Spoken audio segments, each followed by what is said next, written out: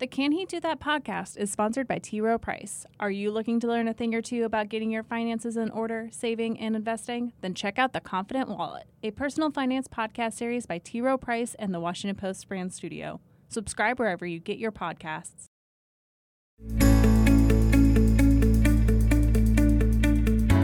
Hi there, and welcome to Can He Do That, a podcast about the powers and limitations of the American presidency. I'm Jenna Johnson, and I'm a White House correspondent for the Washington Post. My colleague, Josh Dawsey, and I will be taking over the podcast this episode to bring you an inauguration anniversary special.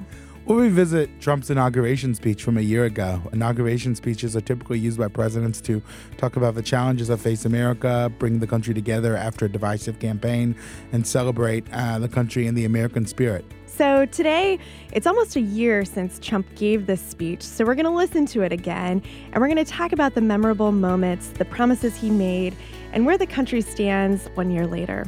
All right, let's get started. Chief Justice Roberts, President Carter, President Clinton, President Bush, President Obama, fellow Americans, and people of the world, thank you.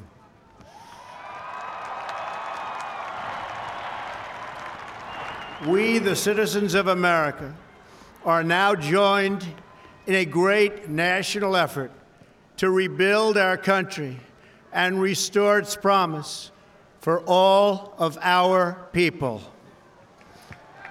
Together, we will determine the course of America and the world for many, many years to come. We will face challenges. We will confront hardships, but we will get the job done. Every 4 years, we gather on these steps to carry out the orderly and peaceful transfer of power. And we are grateful to President Obama and First Lady Michelle Obama for their gracious aid throughout this transition. They have been magnificent. Thank you.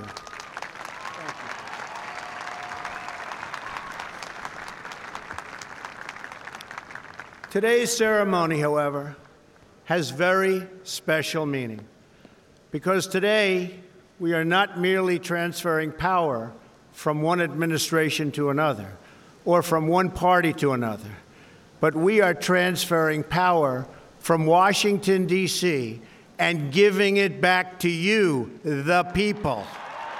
Okay, so far, this has been a very standard introduction, but it is a reminder of how when Trump first came into office, he had this opportunity to be kind of a populist president, someone who could give power of Washington back to the people, to not get caught up in these partisan fights. I think we haven't quite seen that happen. I think he has kind of fallen back into the partisan way that Washington works. But in that moment, as he was standing there, obviously reading from a teleprompter, you can even just hear that in his voice. I'm not necessarily talking off the cuff like he usually did. This is the message that he began his presidency with. And I want to add a couple of things. You have here he's saying he's gracious to President Obama and First Lady Michelle Obama. The next month, he accused President Obama of tapping his phones and called him a bad or sick guy.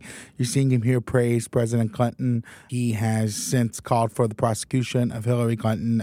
So you have a president here who is, reading from his teleprompter in these kind of lofty tones and giving this scripted speech. And then all of a sudden, the vagaries of the campaign and what we know about President Trump emerged really as soon as he left the stage. Yeah, exactly. All right, let's keep listening. For too long, a small group in our nation's capital has reaped the rewards of government while the people have borne the cost. Washington flourished, but the people did not share in its wealth. Politicians prospered, but the jobs left and the factories closed.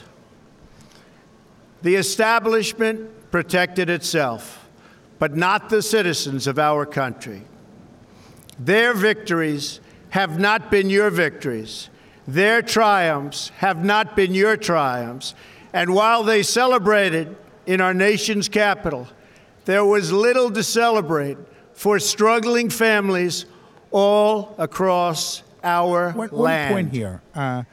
This was a message that the president took on the campaign trail, I think, to a lot of success. You know, the mill towns. Jenna traveled to a lot of these places and has chronicled, the voters who picked him. But for my native state of South Carolina, there are lots of places who love this message from the president and were nostalgic for better days.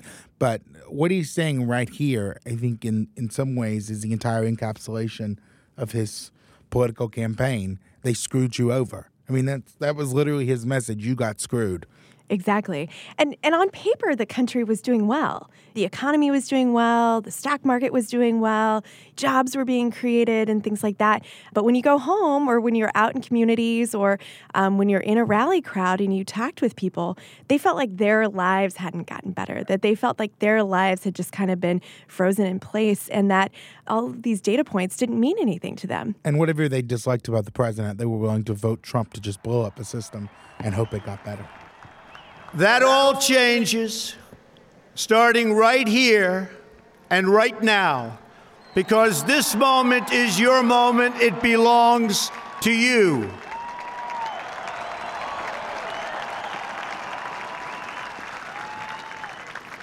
It belongs to everyone gathered here today and everyone watching all across America. This is your day. This is your celebration. And this, the United States of America, is your country.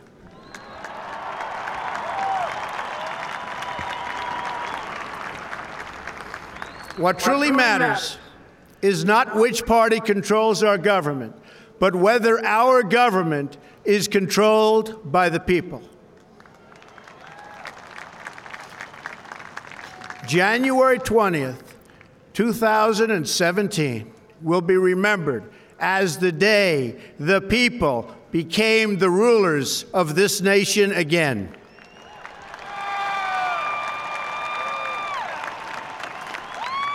The forgotten men and women of our country will be forgotten no longer. Everyone is listening to you now. You came by the tens of millions to become part of a historic movement, the likes of which the world has never seen before. I want to jump in quickly here. One of the things the president often does is cast his campaign and movement as something that's never been seen before. Certainly in politics, it was unparalleled how he campaigned and how he won. But the stark reality is, he lost a popular vote by 3 million people. One of the things we've seen consistently over the past year is President Trump talk about his election win and cast it in these, Herculean revolutionary terms of something that has never been done before, when the reality is that's not quite right.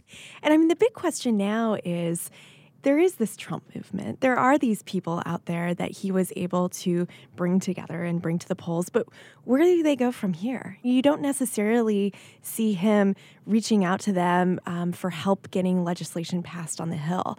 And it really remains to be seen if they're going to be a force in the 2018 midterm elections. What does it mean to be a Trumpian? Is it the same as being a Republican? Is being a Trump Republican different than Republicans of the past? The Republican Party is trying to figure out what it is now. And Trump's trying to figure out what role he plays in elections other than just his own. At the center of this movement is a crucial conviction that a nation exists to serve its citizens. Americans want great schools for their children, safe neighborhoods for their families, and good jobs for themselves. These are just and reasonable demands of righteous people and a righteous public. But for too many of our citizens, a different reality exists. Mothers and children trapped in poverty in our inner cities, rusted out factories scattered like tombstones across the landscape of our nation, an education system flush with cash, but which leaves our young and beautiful students deprived of all knowledge, and the crime and the gangs and the drugs that have stolen too many lives and robbed our country of so much unrealized potential. This American carnage stops right here and stops right now. So that was a line that was all over cable news in the following days. And the reason is you have typically politicians, particularly in inauguration speeches, have tried to strike a uplifting, ascendant tone. You think about Ronald Reagan and Morning in America. You think about Bill Clinton and what he promised in his inauguration speech. A new dawn is kind of a general theme. President Trump often casts the country and how people feel in dystopian terms. He's not someone who often says things are great. One of the questions I have for his reelection is how will he campaign? Because basically his whole campaign was an indictment on the current system. He has, ran as an outsider. He doesn't say, here are a lot of great things happening in our country. We can make them better. It's everything is essentially down the toilet and we will hopefully fix it. And this is a perfect distillation of his view and how a lot of his voters see things and why he won. Well, and the other thing is, on the campaign trail, he had this attitude of America is terrible and I will make it great. And the minute that I'm elected to office, everything will be better. The American carnage stops right now. And that's just not how things work. You can't solve poverty overnight. You cannot solve violence overnight. And a lot of critics of the president would argue that in the past year, he has done a lot of things that don't seem aimed at helping people who are in poverty. On the campaign trail, he talked about ending violence in Chicago, ending violence in the inner cities. What have we seen that he's done? What he was kind of laying out here, we just haven't seen him follow up on. We are one nation, and their pain is our pain. Their dreams are our dreams, and their success will be our success. We share one heart, one home, and one glorious destiny. The oath of office I take today is an oath of allegiance to all Americans.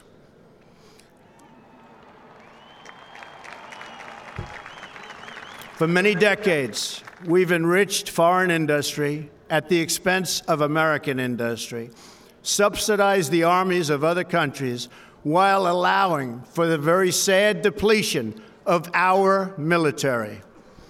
We've defended other nations' borders while refusing to defend our own.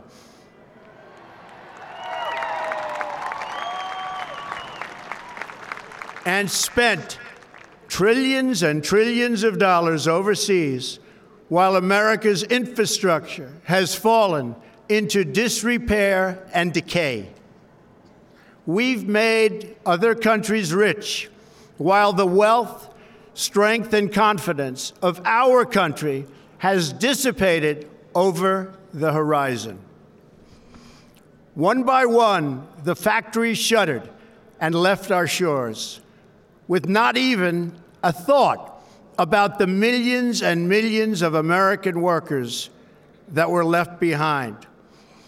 The wealth of our middle class has been ripped from their homes and then redistributed all across the world. But that is the past, and now we are looking only to the future.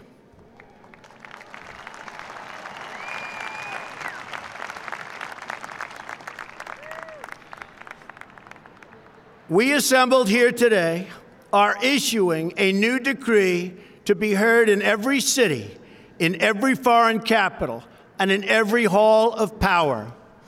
From this day forward, a new vision will govern our land.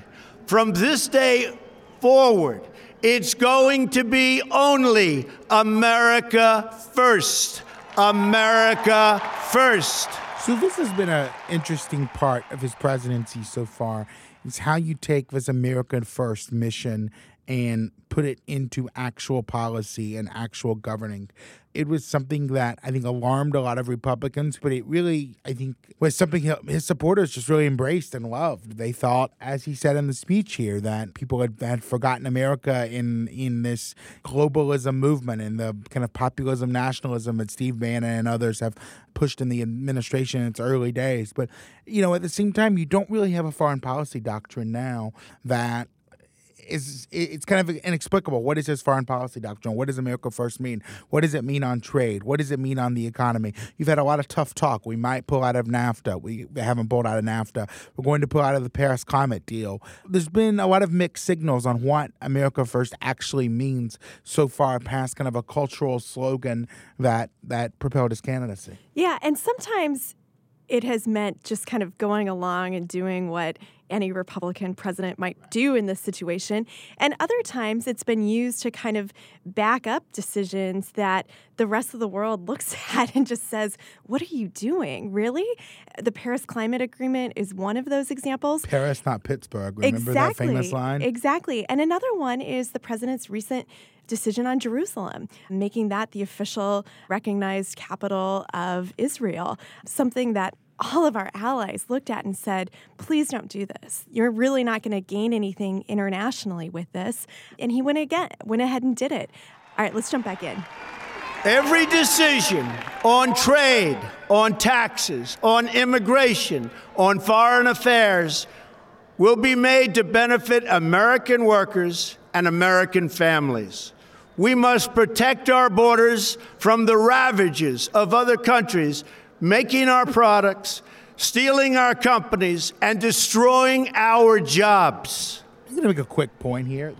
One of the most fascinating paradigms to me of his presidency has been how he has described the economy as just in the gutter before he became president, and now talks about the economy as it's booming, stock market's higher than ever before, unemployment's lower than ever before, black unemployment's lower than ever before. He makes, all of these just kind of stupendous and grandiose claims, some of them true, about the economy from a year ago when he was saying the ravages of other countries stealing our products and companies and destroying our jobs. It's like we're living in two different worlds from 1 year ago in his rhetoric. Protection will lead to great prosperity and strength. I will fight for you with every breath in my body, and I will never, ever let you down.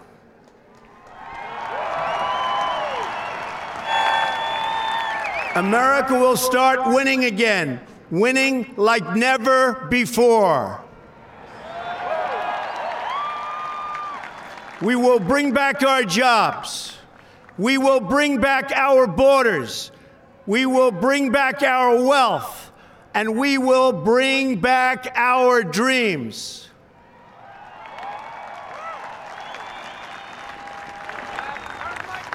We will build new roads and highways and bridges and airports and tunnels and railways all across our wonderful nation.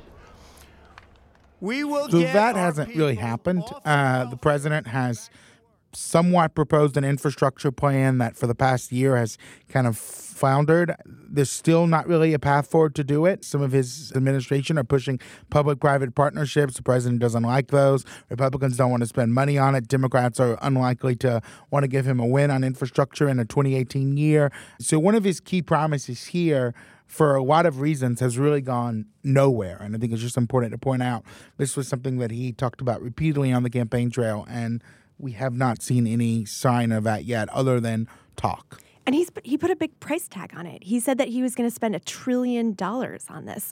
And this is something that really resonated with Republican voters and Democratic voters.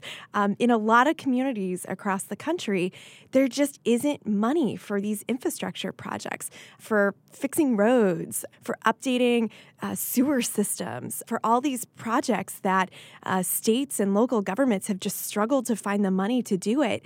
So when voters heard this line, it resonated with them. They could think of a road that they wanted fixed, an airport that they wanted updated.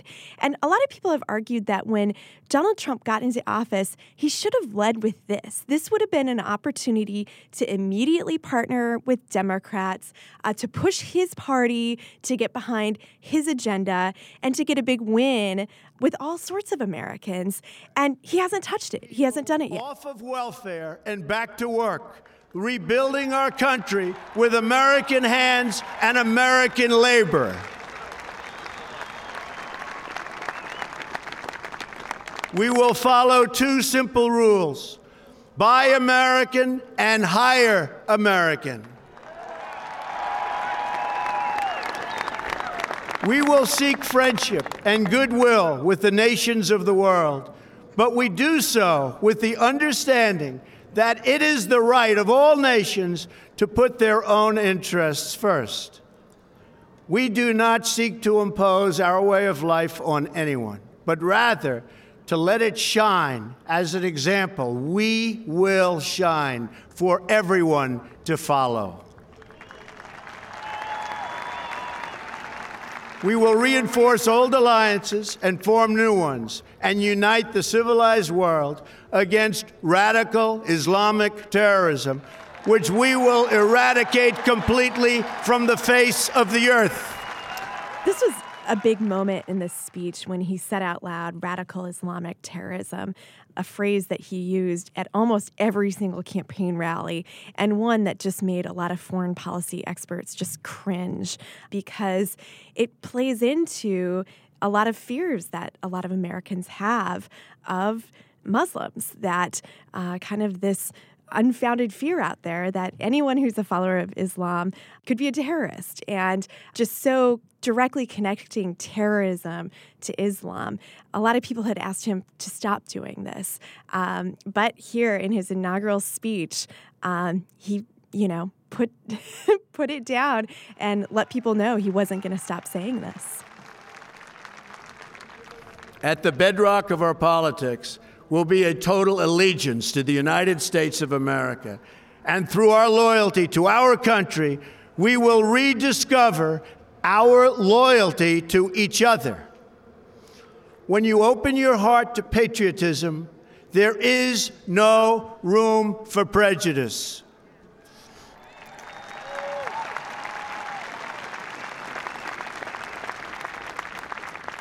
The Bible tells us how good and pleasant it is when God's people live together in unity.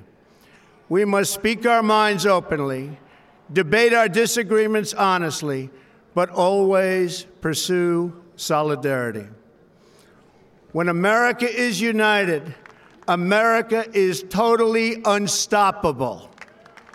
So this is a part of a speech where the president strikes a more unifying tone rhetorically. It's not something we've really seen, though, since. One of the more fascinating parts of his president to me is he will go to a rally and excoriate Democrats, excoriate the news media, excoriate all of his political enemies, pick shots against everyone. And then at the end will say, we are all one people who bleed the same blood. We are all together. We will be unified. When the entire subtext of the rally was division. And that's kind of a constant theme of his presidency. He's talked about wanting to heal racial wounds, but has soaked them. He's talked about wanting to bring Democrats together, but has mocked them on Twitter relentlessly. So he's talked about this concept of unity, but I don't think for President Trump, unity is seen as something that's useful for him politically. It is seen more useful to be divisive, to really stoke racial flames, to stoke cultural tensions, to insult black NFL players for kneeling during the national anthem, to get in the middle of these cultural battles and these divisive battles. Yeah, and the day after this inaugural speech, millions of women and others gathered in the streets of American cities and cities all across the world to protest him and to challenge him. And since that day, he really hasn't done much to reach across. He will give speeches where he will talk about unity and talk about the country coming together, but we don't see him going to communities that oppose him, sitting down and talking with people who are upset about his policies or even acknowledging the concerns that are out there. A great example of that is the travel ban that he put in place soon after inauguration. A week later. Exactly. And that is what it was, and did not seem willing to listen to criticisms of it, did not seem willing to explain or answer questions about it. This was the way it was going to be. And actions like that send a much stronger message than lines like this in a speech. Right. I think you're 100% right. I guess let's move on to the end of the speech. There should be no fear. We are protected, and we will always be protected.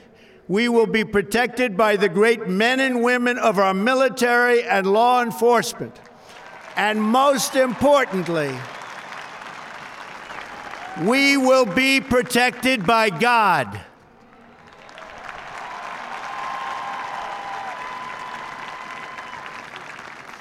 Finally, we must think big and dream even bigger. In America, we understand that a nation is only living as long as it is striving. We will no longer accept politicians who are all talk and no action, constantly complaining but never doing anything about it.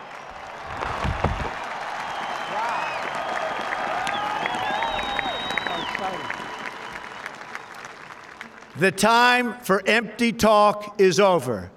Now arrives the hour of action.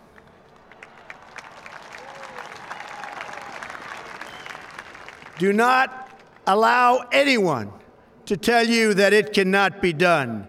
No challenge can match the heart and fight and spirit of America. We will not fail. Our country will thrive and prosper again. We stand at the birth of a new millennium, ready to unlock the mysteries of space, to free the earth from the miseries of disease, and to harness the energies, industries, and technologies of tomorrow. A new national pride will stir our souls, lift our sights, and heal our divisions. It's time to remember that old wisdom our soldiers will never forget, that whether we are black or brown or white, we all bleed the same red blood of patriots.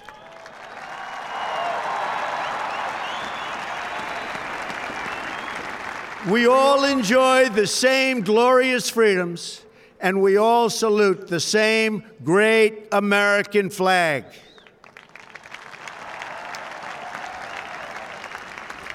And whether a child is born in the urban sprawl of Detroit or the windswept plains of Nebraska, they look up at the same night sky, they fill their heart with the same dreams, and they are infused with the breath of life by the same almighty Creator.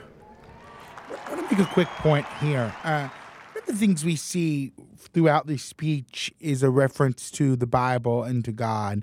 You have a president who won evangelicals overwhelmingly, even though, by all accounts, he is a president who does not have instilled in him, I think, a deep sense of religion or faith.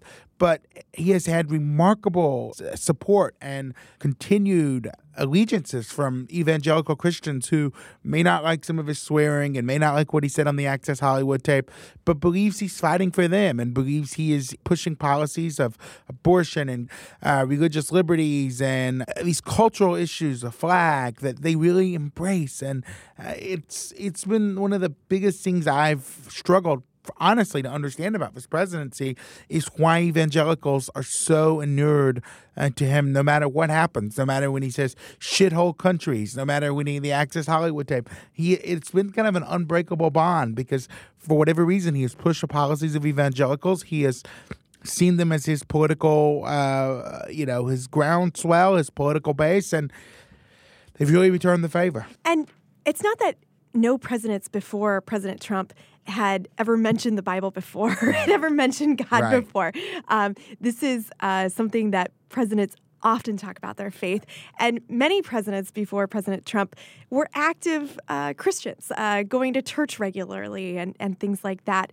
Trump has resonated with evangelicals, in part because of stances he's taken, but also because he uses the language that they use.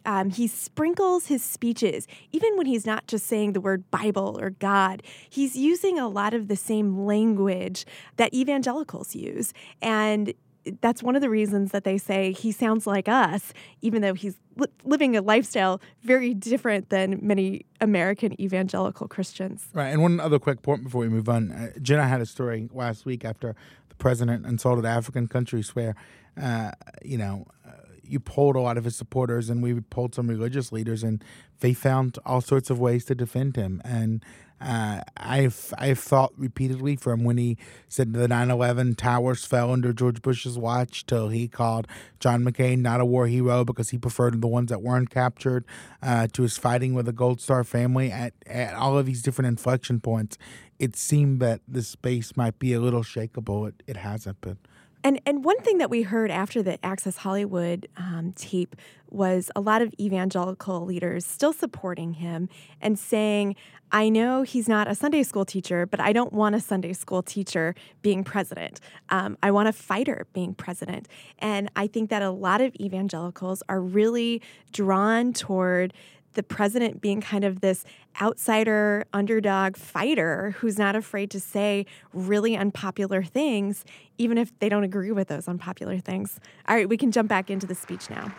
So to all Americans in every city, near and far, small and large, from mountain to mountain, from ocean to ocean, hear these words: you will never be ignored again.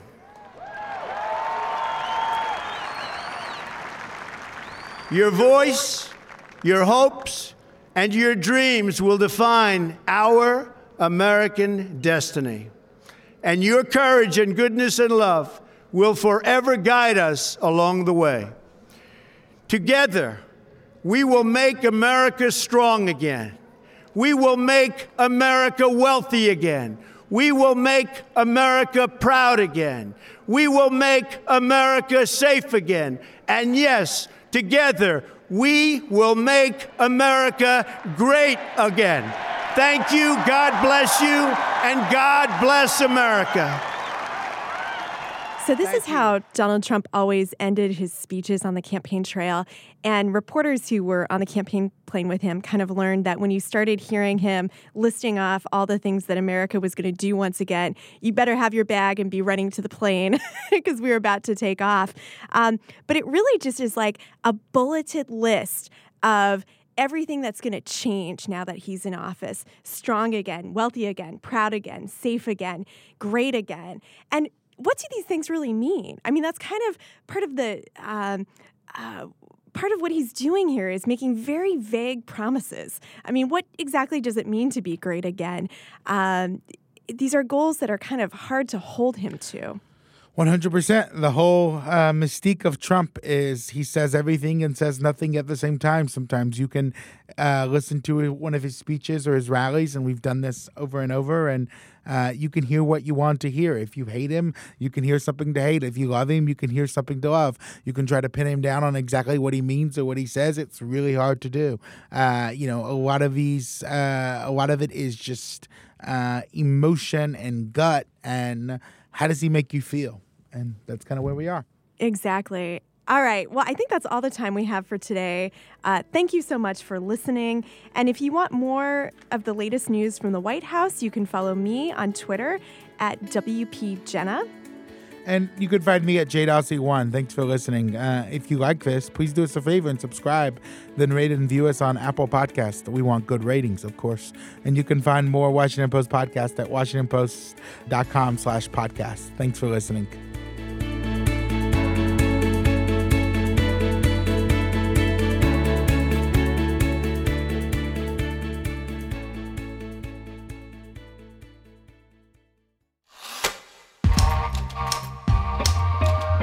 If you like Can He Do That?, you should check out some of our other great podcasts. Like Constitutional, a series about how people have framed and reframed the Constitution over time from host Lillian Cunningham. Or try Cape Up with Jonathan Capehart, where Jonathan brings you the voices you need to hear on the topics you try to avoid. You can find these shows anywhere you listen to podcasts and learn more online at washingtonpost.com/podcasts. The Washington Post.